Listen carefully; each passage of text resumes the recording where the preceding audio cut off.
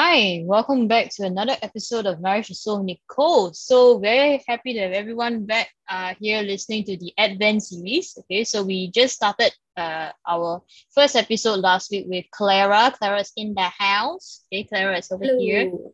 Yeah, Clara is in the house. Clara is journeying with us through Advent. Just last week, we were looking at the theme of in the waiting because Advent, as we know, is a season of waiting for the Messiah to come. And I think very nice, I think, segue into the second episode is what are we waiting for, right? And what do we actually need, right? And I think as the answer to that question, it would be our Lord Jesus Christ, okay, our Savior, okay. I'm so sorry, I did not mean that to happen. That was quite organic, okay. Get Our the holy Lord, angels singing. That's the right. holy angels are singing, they're coming down, Hallelujah. heartbeat, hallelujah, hallelujah. Okay, just indulge us, just indulge us, That's okay. great. That was great. That's part of your Spotify rap. Yeah, Top this song is right done. there. Yeah, I mean, come on, man. Christmas is coming, and we got to get into the vibe. Yeah. So as I was saying, the theme for this week's episode is in need of a savior, right? So in need of a savior. So maybe we can start with like Clara. You can maybe just take us through, like what does the Bible say about the savior? Sure. I think we're just bringing it back to the OG plan of God, Oh, So I OG, think love it. we talk about like Genesis, right? We know how God has a blueprint for like life for us with Him, right? So it starts off with like Adam and Eve, and then they're just in the garden together, and then it's just the ultimate form of like that wholeness and that relationship that we're called to have with God, right? It's just that, things happen, They didn't listen to God. They interacted with bad people, got into bad stuff, and then ultimately they got kicked out of the garden, right? And that's when we know that because of our first parents and the birth of original sin, that's when suddenly there's this great divide between God and us. And there's this gigantic chasm that we can't cross on our own. Yeah. So because of that, right, we needed Christ to come down to do the impossible for us, to do what the first man could not do. And now he's just taking on this road to be our savior. Yeah, so we can't possibly like cross this chasm and get back to God because like we are flawed creatures that are continuously we're very fickle-minded. Like our hearts are very fickle. Like we say we want God, the next moment we're like, it's okay. I don't really need him. That's why that we can't continue that journey towards God without Christ, which is why Jesus is so important to us, right? Yeah. So this whole idea of like doing the impossible is why we need the savior, which is what we're going to talk about in this episode. It's just recognizing that there are certain things in our lives that are just not within our control.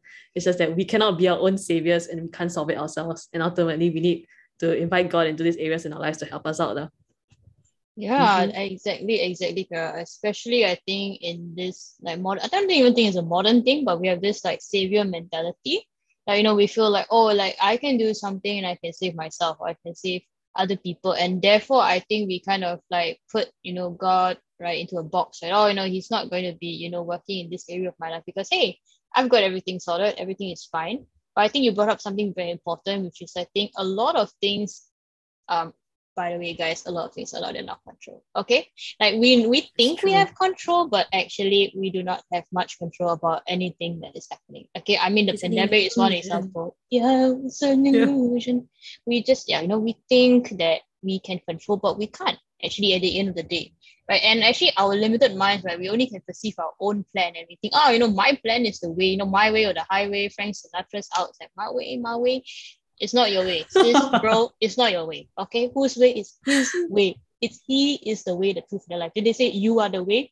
No. Okay, nobody said that. Amen, girl. Preach Amen. it. Richard, yeah. So we gotta get back to the program, okay, and see that hey, we are trying to live out his plan, right, for our lives, and his plan, right, is the plan that we should be basically working towards, right?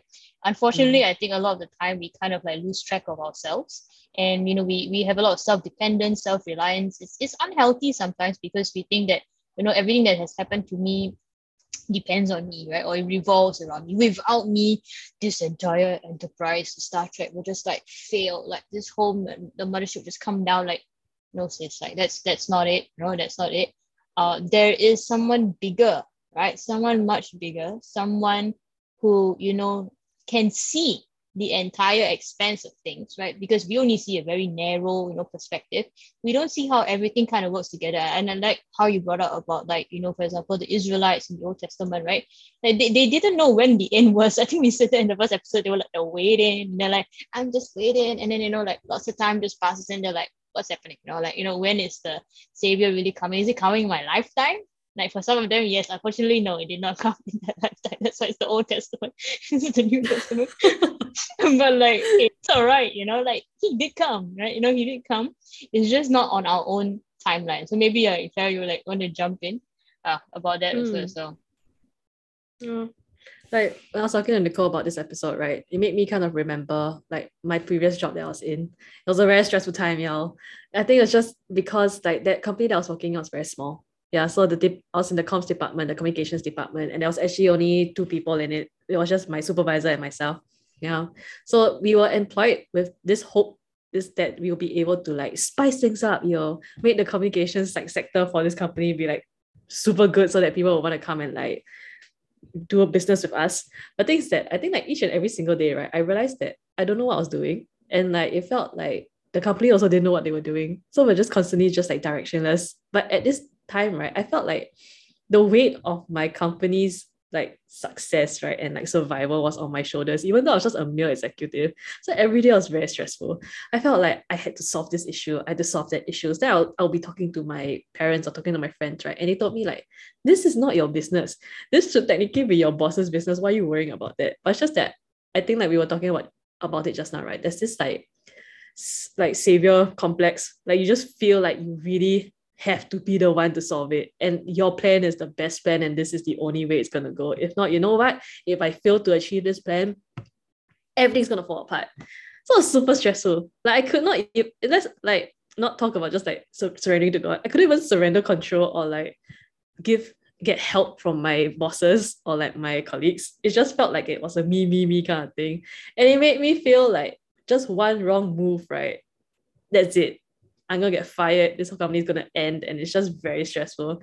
And I think, yeah, it's just that idea of like I have to be the one to do it. I think it also seeps into like other areas of my life. So like I remember how like I'm the kind of person, I think I shared about this a little bit in our Lenten series. Yeah, I said that how I was this kind of person where I kind of mix and match my personality. Yeah, I felt like I'm responsible for my own personality to make sure that I'm a good person. Yeah, but I'm not doing it because like I have to be a good person because I want to be like Jesus who's good, right? No, I just want to be a good person so that just for the sake of being good, because I know being good is good, right? Yeah, so there's a lot of pressure I had on myself, right? I felt that I had to make sure that I was always in line. Like if I felt that I was doing something that people are judging me for, I need to take note of that and like change it, that kind of thing. And that made me like hate myself. And it made me super stressed and I was super anxious all the time. But then when I realized that these are not things that I should be worrying about, ultimately, right, like God has like the bigger plan for me. I'm just called to just do the little things. I'm just called to do the things that He has placed me there for and not worry about the other things in my life. Yeah, I think that's when it started to like be easier to breathe, I guess. Yeah. So I think trying to find ways to surrender to God is always a constant struggle. Because like I think there's also a part of us that feels like we want to see things change in our lifetime. But there's also a part of us that needs to be humble enough to realize that, you know what, I might not see the ultimate change now, but I'm just called to do what I can in this like present moment. But also knowing that in this present moment, God is with me. You know?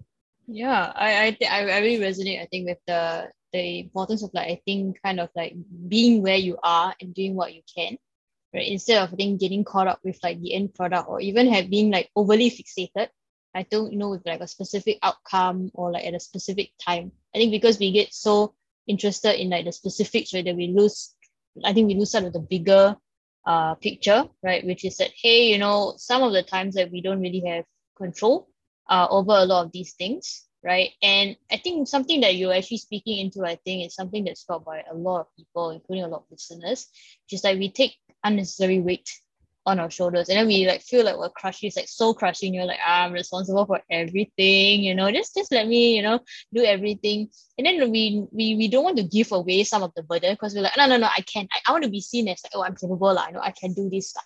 I don't need help. I'm okay. Yeah, but I think it's also having, as you're saying, humility. Yeah. Yeah, sometimes it takes humility because you have a lot of thing pride, it's a prideful thing. You say, hey, I'm okay, I can do this on my own. I don't need your help. And then to actually to kind of like change, it requires, I think, a really big change in our perspective, because we wouldn't say that I need a savior if I can do everything myself, because I can save myself, I can find the solution to all of the problems, I'm okay. But to actually say I need my savior right now in this moment takes a lot of vulnerability and humility, and sometimes it takes a lot of like sort of stepping away from whatever we are actually experiencing, because sometimes we get very caught up in the moment, right, that we actually realize that, hey, I can't feel God's presence. And you just said something so important, that it's also a big reminder to me that he is present in this moment right now, wherever we are.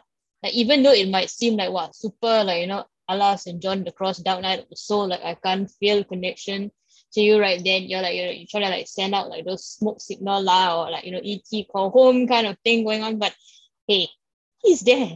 He's there.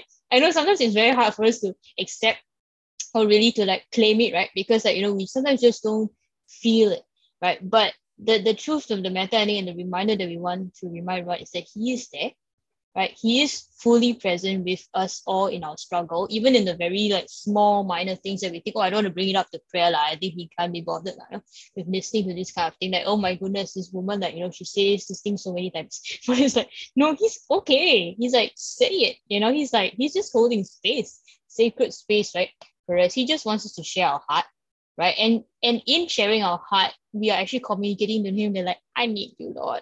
I need you, like, Lord, I need you. I don't know whether it's Meher or Maher. I keep mispronouncing this pop, the Christian pop musicians. His surname. Yeah, like I think you all know what song I'm saying. Like, Lord, I need you in every moment. I need you, right? Yeah. So like, yeah, when you just return to that, I think that really also reminds me of some areas, I think, that you were mentioning about, areas that we can't handle on our own. Yeah. So I think you were like covering a lot of issues of like identity, right? Like personal identity. And then maybe like I could just like share about the idea of like helping others, right? Because I think it's sometimes also in my vocation, when I, for example, like work with people, right, or work with younger people, for example, I think I feel very obligated to solve their problems, right? For example, if they were to share with me their problems, and I want to like problem solve, I want to help to alleviate some of the stress that they feel when they share, some of these things. And I think for me, like very similar to Clara, but maybe in a slightly different way, like I feel like very emotionally burdened because I feel like, everyone is giving me, all of that, the negative emotion, and I'm taking it on. But then, like, am I meant to take all of this, emotion on like that, and also kind of like, solve the issue at hand? Actually, no, right? I think it got to a point where I realized that, hey, I need the Lord in this particular moment to help me. And I remember like quite distinctly, I think one particular time when I didn't really have the words to say to a young person, like, hey, there's so much more to life. Like, I didn't know how to put that in words. And because I know it was a very sensitive issue, right? So I didn't want to say anything that, trigger, this person or anything. So like I just asked the Lord very simply, like, give me the words. I need the words, because before that I was just like winging it. I was just like using my basic counseling skills and trying to figure out what I'm doing. And then after that I was like, oh, like I feel like I was not getting anywhere, right? And I felt like we were still at the same point. And then that was when I really reached out to him. And then this, it's not magically, this is called by the Spirit, okay? With the Spirit speaking through me. I think I finally managed to get to this young person. I finally managed to like get through this wall that she had built around. I have finally managed to get through the wall. And I think that really moved me, right? That really reminded me, at least with this, I mean, in this past couple of months, this part of the year, like, hey, I do need my savior. I need him in every moment, in the good moments and in the moments where I'm just like, my goodness me, I don't know how to continue. Yeah, but I think it's getting to that moment that just fills me with a lot of joy. Yeah. Yeah. I think there's something that's very relieving knowing that the weight of the world is not on our shoulders. Like, well, just called to just give whatever little we have, right? And just trust that God would just take it and just multiply it and do the impossible, right? Because like we can't do the impossible, like what we stated at the start of the episode. And it's not on us to do the impossible, it's God who's with us, right? Yeah, but I think I just wanted to say something about how amazing of a savior that we have, because I think God could have snapped his fingers, right, and solved all our issues, but instead he chooses to really like be with us and journey with us through it, right? Yeah, to really patiently teach us how to be who he wants us to be, as well as to like fulfill the will that he has for us. Yeah. So if I could just share like how I realized that through the years, right, there are many times in my struggle where I just felt like, God, why aren't you here? Why aren't you solving my problems now? But I felt like now on hindsight, God really made me go through everything so that ultimately when I see the light, like get the perspective of it, right, everything just makes sense. Like I'm more mature and I'm in a state where I'm in a deeper relationship with God to finally be able to see things through his lens. Yeah. So I'm not sure where you guys are in your lifetime now, but I think in the struggle, just know that God's with you and you just need to be patient and ultimately like things will unfold just like he wants it to. Yeah.